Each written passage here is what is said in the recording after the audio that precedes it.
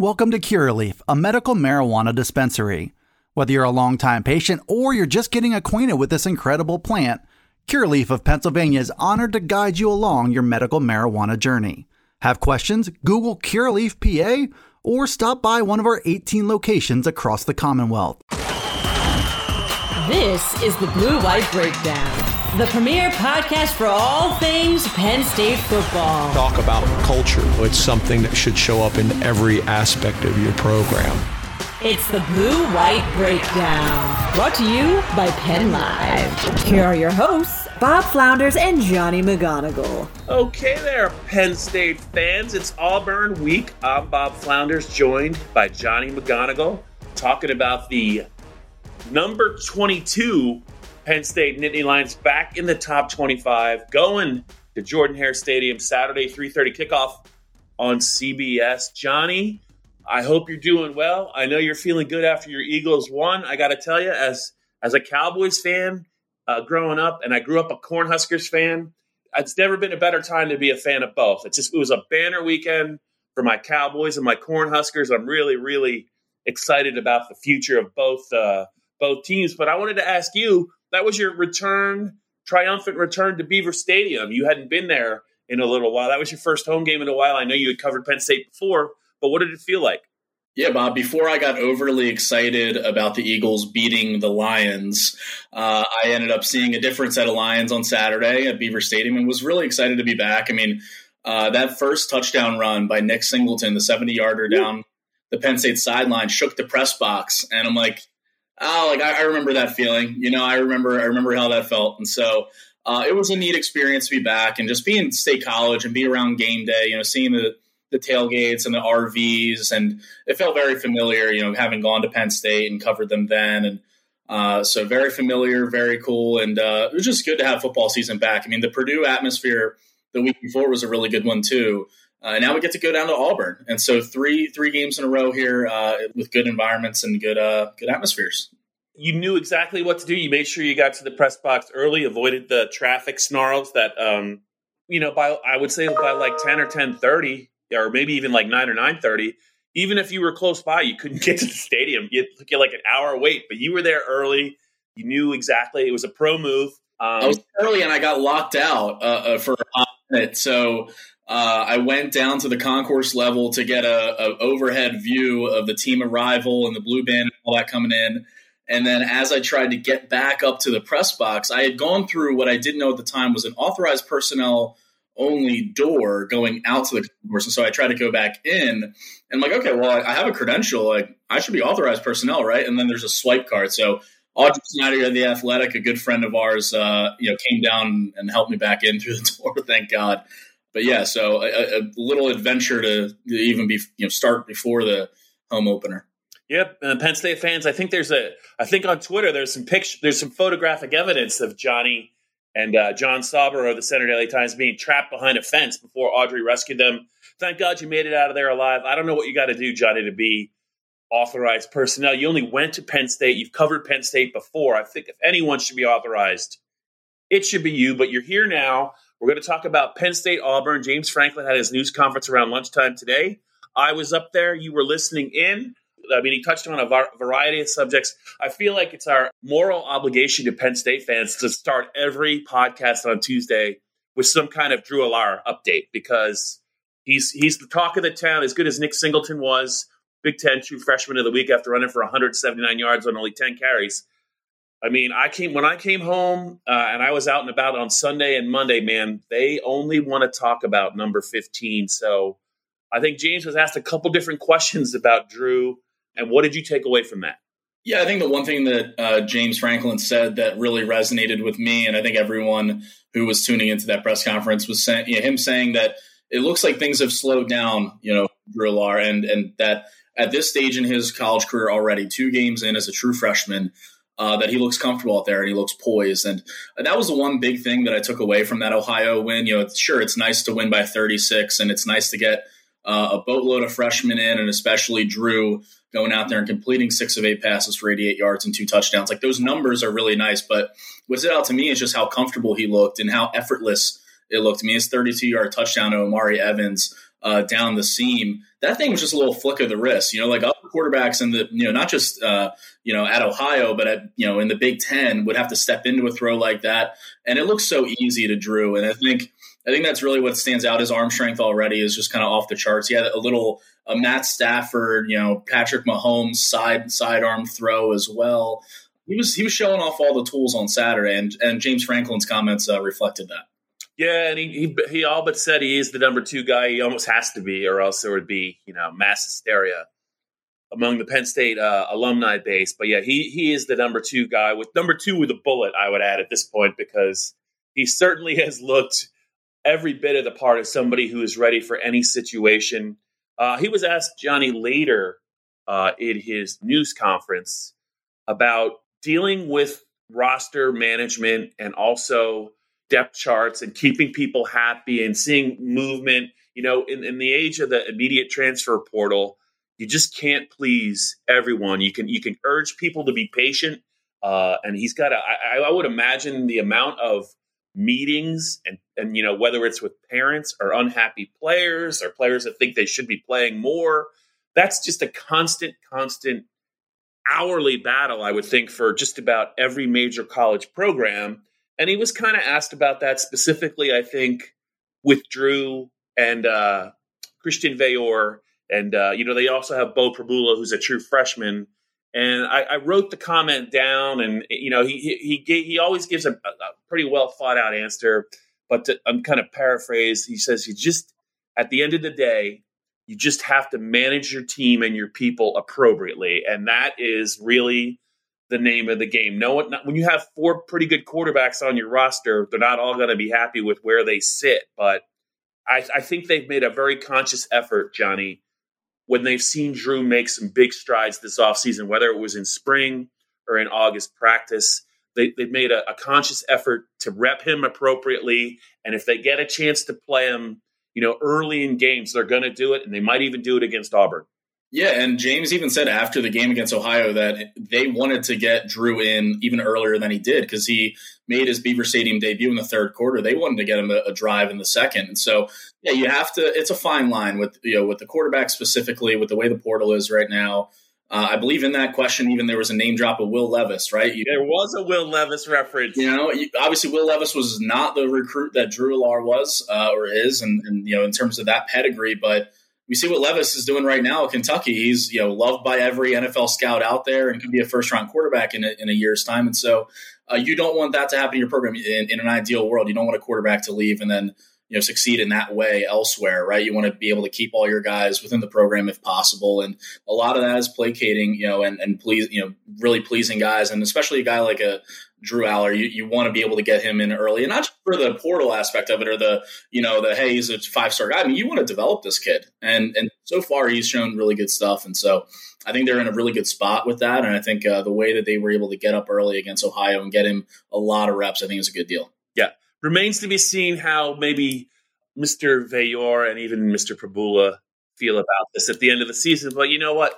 They're going to do what's best for them, and Penn State's going to have to do what's best for the Lions. And what's best for Penn State, I think, not only in the present but the future, is getting Drew ready to play, because he's one snap, one injury away. And I think it's pretty clear he's gained a lot of ground on Sean Clifford since the start of August practices. So we'll see how it plays out. But Johnny, let's talk a little bit about what James had to say about prepping just for going to Jordan-Hare Stadium. It's a great atmosphere down there. SEC country. It holds about 85,000 people. Their team is 2-0. They played Penn State tough last year, lost 28-20. They have a great running game. They have like 3 good running backs. They actually have a running quarterback that Penn State's going to have to worry about that doesn't start. And they have a really athletic defense. It should be quite an environment. James talked a little bit about some of the challenges about getting Penn State ready for this. And he even referenced, Johnny, something about they started to do it a little bit on the practice field last week. The one thing that's kind of stood out to me with what James Franklin said about the environment at Jordan-Hare Stadium is the noise and the snap count is the big thing. Like last week. They were really repping snap count and with a lot, he said with music as loud as possible, even though they were, readying for a home game at Beaver Stadium, friendly confines. And James Franklin said that, players and even coaches were a little confused at the time, like, hey, why are we doing this, right? Like, we're about to go play at home. And he didn't expressly say that at the time, but it was really to start preparing for Jordan-Hare Stadium and the atmosphere that they're going to be facing down at Auburn, which they're doing an orange out. So basically their response to the white out, they're encouraging all their fans to wear orange. And on Monday, Auburn star Derek Hall said that, he thinks that the orange out will be better than the white out. And interestingly, there was a little side comment within James Franklin's address talking about the atmosphere and everything, and he said, quote unquote, it's going to be a challenge. And we've listened to all their press conferences and listened to all those kind of things. So I think that's a part of that, right? So could be a little, a little something going on there. But Penn State's going to be ready, for this environment. They've played at the Big House. They've played at, Ohio Stadium at the Shoe. And Georgia Stadium is going to be rocking, regardless of what color those fans are wearing. It's going to be a loud and raucous environment, and it helps that you have Sean Clifford, a 6-year senior, being the guy that leads your offense down there and has a cool head, hopefully for him. But you got to be ready if Drew Allar is going to be thrust into action there. We saw backup quarterbacks at Iowa last year didn't fare so well, so they're preparing for everything. Didn't fare so well is putting it very, very mildly. This is the Blue-White Breakdown. Welcome to Curaleaf, a medical marijuana dispensary. Everyone's journey is different, and we are honored to guide you to the best relationship with this incredible plant. Have questions? Google Curaleaf PA or stop by one of our 18 locations across the Commonwealth.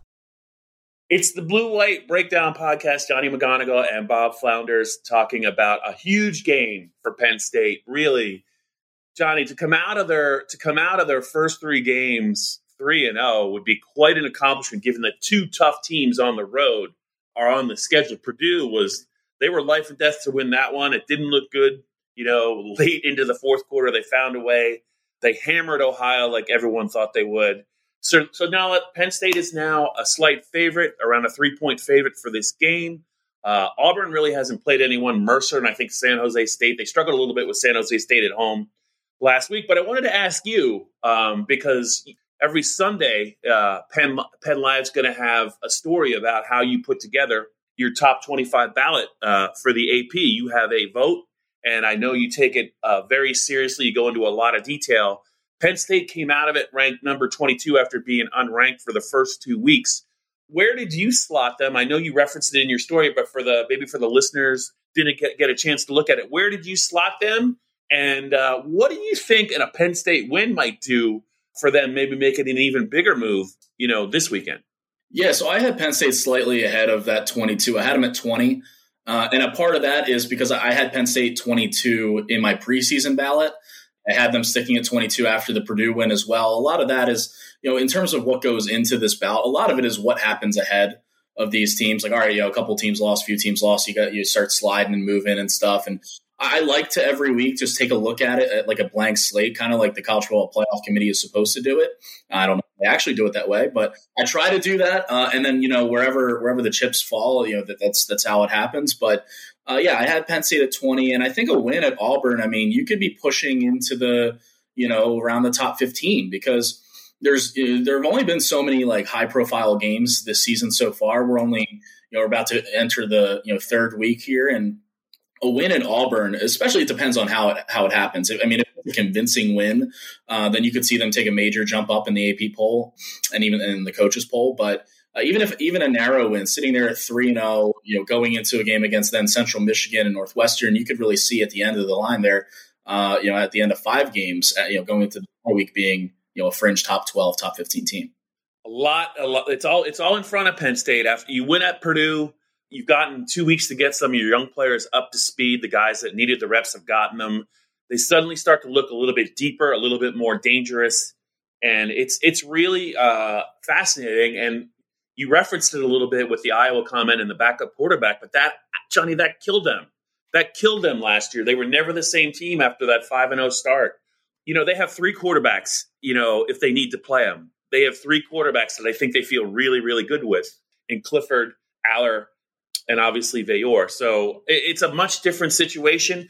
I wanted to get to two positions with you where he commented on. Let's start, though, with maybe a guy that's made the biggest strides since last December. Maybe the biggest strides since last December. Olu Fashanu, the left tackle, has played extremely well. He's now had 3 career starts. His first one came against Arkansas in the Outback Bowl. I thought he did a pretty good job in that game.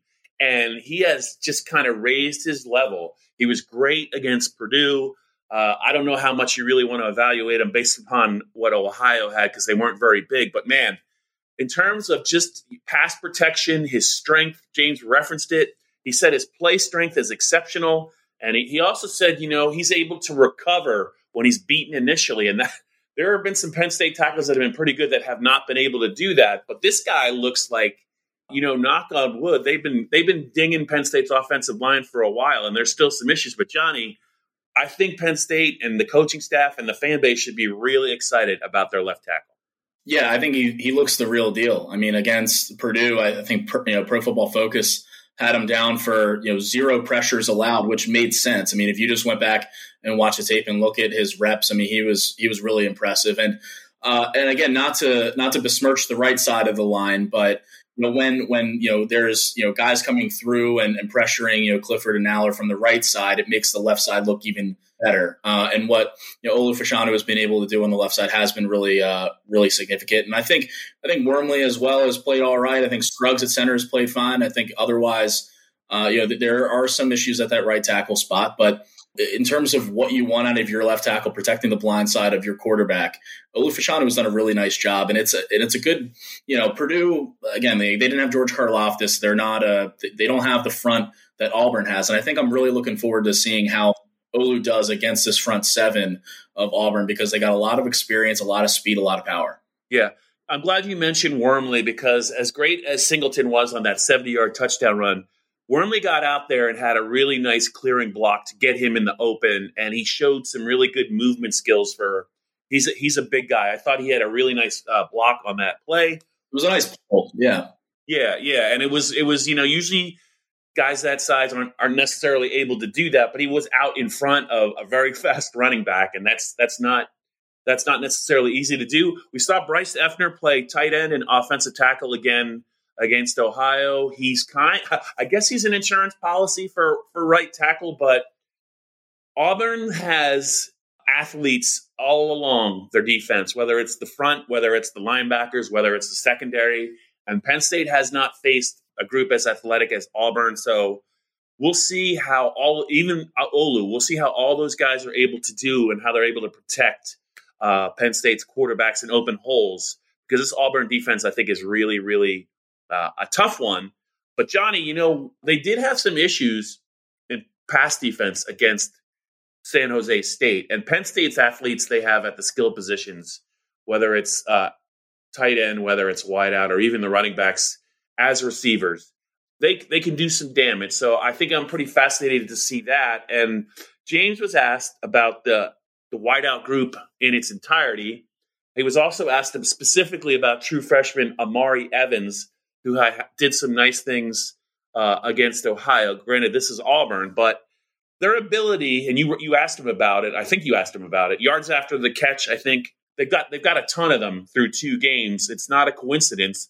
And there's been times where Sean actually hasn't hit receivers in stride, but the more accurate he can be, these guys are really, really dangerous. If he can hit them in stride, they're really tough to track down. Yeah, I mean, Sean Clifford said after the game against Ohio that it's really nice when you can throw a little drag route to Parker Washington and he can take it 35, 40 yards. And that's a really important part of this offense, whether it's Parker and his ability to get to the sideline and tiptoe his way to 5, 6, 7 more yards, or Mitchell Tinsley, the transfer over from Western Kentucky, has done a really nice job in that area as well. Keandre Lambert-Smith, a couple of drops there in the Purdue game, but he also had that run after the catch for the touchdown, and it was a big play in that game. So I watched the San Jose State, Auburn game earlier this morning, Bob, and what I saw from San Jose State's wideouts, they were just basically running simple slants, simple drags, getting open over the middle of the field and really taking advantage of those Auburn corners. Roger McCreary is not there in that secondary for Auburn, and he's in the NFL now for good reason. But they can be had, and so guys like Parker Washington and Mitchell Tinsley, even younger guys like Amari Evans or Harrison Wallace, I think we'll have some serious opportunities here. And again, if that front four is really pressuring Penn State's offensive line, and if they're getting pushed back, look for those short passes, those drag routes, those slants to really catch and go and create some explosive plays for this Penn State offense. Yeah, and in last year's game, it was 28-20. It was, it was a back and forth game the whole time.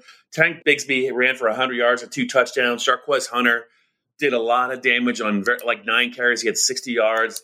If Auburn had a better quarterback than Bo Nix, I think Penn State might not have won that game. They have a different quarterback this year in TJ Finley, but it's really that running game that Auburn has that can just make it so difficult because Bigsby is one of the very best pure runners in the nation. Like, you put him on a team that's got a passing game and he doesn't see 8 or 9 guys in the box, and he's going to run for 1,800 yards. But Auburn is not there yet, Johnny, in the passing game. But even last year, they were able to really hurt Penn State just running the ball, lining it up, and those running backs can get yards after initial contact. Bigsby's a strong guy. Hunter's a good guy. I'm really curious to see how Manny Diaz is going to try and scheme up this Auburn running game, especially because Penn State has some talent on the defensive line, but I still think there's some pretty significant question marks at linebacker. So I wonder how Manny's going to try and scheme them up. Yeah, I think you're going to see a little bit more 4-3 than you have, especially against Purdue, where they were going a lot of nickel and relying on that secondary. Aiden O'Connell had 60 passing attempts for Purdue, and Ohio last week had 40 passing attempts out of necessity. I'd be surprised if you get 25 passing attempts from Auburn. TJ Finley, 1 touchdown, 3 interceptions through 2 games. And again, those are 2 games against Mercer, which is an FCS team, and San Jose State from the Mountain West. Not to besmirch the group of 5, not necessarily the best competition. And they came out that second half against San Jose State and said, all right, we're just going to run Tank Bigsby into the ground here. And really this group of backs, 3 of them. And so I think it's really going to come down to guys like Curtis Jacobs, PJ Mustipher, Adisa Isaac, he's working back to 100%. And Tyler Elston, who didn't play, had a thing that was just special teams reps against Auburn last year. Kobe King didn't play, these guys. Abdul Carter was a true freshman. He was in high school this time last year against Auburn. So I think, these guys who are, it's an inexperienced group. I think, if you're able to get help along that front 4 with Mustipher and those guys, if you can plug some holes in the running game, I think they'll be all right. But this is really the first test of Penn State's linebackers and really the depth of the linebackers. Absolutely. Let's get to one more thing here on the Blue White Breakdown podcast. In last year's game, Penn State got major contributions from all 3 of their tight ends that are the top 3 this year. Theo Johnson had a 37-yard catch. Brenton Strange had 4 catches for 71 yards and a touchdown. And actually, they used Tyler Warren. I think it was a Wildcat. He scored on a short run in that game. They've only really had 2/3 of the 3 amigos through the first 2 games. Theo Johnson has not been healthy enough to play. I have to imagine that James Franklin said he thought he was close and they were hopeful against Purdue. I think they knew they didn't need him against Ohio. I'm curious to see if Theo is 100% for this game, and if he is, you were talking about what you saw from Auburn secondary in the San Jose State game. They're going to have a tough enough time just with Penn State's wideouts, but if they have their full complement of tight ends, especially as receivers, it could really be Clifford and or Drew have time to throw. They could really make life really, really difficult for this secondary, I think. Yeah, and even in the short passing game, too, with the tight ends, you got athleticism with Theo Johnson if he's able to play, Brenton Strange and Tyler Warren as well, bringing that to the table. And if you have to get the ball out quick, even getting it down, little stick route to your tight end, let him turn, break a tackle, and you can go for 8, 9, 10 yards. That happened a couple of times for San Jose State in the game against Auburn, where they were moving the chains. They were very methodical with their drives, a lot of 8, 9, 10 play drives. Down into deep into Auburn territory, and I think that's how Penn State is going to have to win this game, is to really pick apart this Auburn defense play by play, and the tight ends will be huge, not just in the passing game, but in the running game too. Because if you're getting pressure and if you're getting tackles for loss and chaos in the backfield, Auburn's front seven, the tight ends are going to need to step up and block. Yep, I'm curious to see Nick Singleton, go against these guys. This defense, I'm curious to see Clifford, maybe Allar go against these guys. But I think most of all, the thing I'm most curious to see is Penn State's defense try and defend this running game. They don't. I mean, I want to say that they don't maybe have the same amount of fears about the passing game because it's still a work in progress for Auburn. But that running game, even if Penn State has it schemed up pretty good, Bigsby and Hunter are so good that if you miss, James said it, if you miss on one of these guys, it's going to be 40 or 50 yards minimum. And it's just it's one of those things that I think Auburn knows that it might not work. It might not work. It might not work. But as the game goes on, if they get loose 2 or 3 times, it could be enough to turn the game. Yeah, I'm intrigued to see if Penn State takes a lead, say a 10-0 lead or 13-7 or something, and it starts to get late. Does Auburn go away from its running game, or does it really stick with it? I think they should stick with it because TJ Finley has not impressed me through 2 games at Auburn. But if they start to really push it and open things up a little bit, there's an opportunity for Joey Porter Jr., Daquan Hardy, Jair Brown, that secondary to do what it does best, and to potentially take the ball away. They haven't had an interception this year yet, have they? They have not. They've had Joey Porter fell on a fumble. I think that was their lone turnover at Purdue. And it was, even though they hammered Ohio pretty good, it's weird that they don't have an interception because they have all these pass breakups, right? Porter dropped a pick 6 against Purdue, but I have to think it's only a matter of time. And if this Auburn passing game, if Finley's off just a little bit, I think Jair would be a guy. Joey Porter would be a guy. Kalen King's played very well. Another player that's played really well, Keaton Ellis. He has played very, very well. All their safeties have played good, but he kind of gets lost in the shuffle because everyone wants to talk about Jalen Reed, and Zakee Wheatley, and Jair Brown is a premium player. But I think Ellis has been very, very good. So I think you're right. I think with all these pass breakups and this aggressive pass coverage, they're probably going to get flagged a couple of times, but I do think they're going to get their hands on 1 or 2 passes against Auburn. Another thing too, Penn State only has 8 tackles for loss so far this season. That's not enough.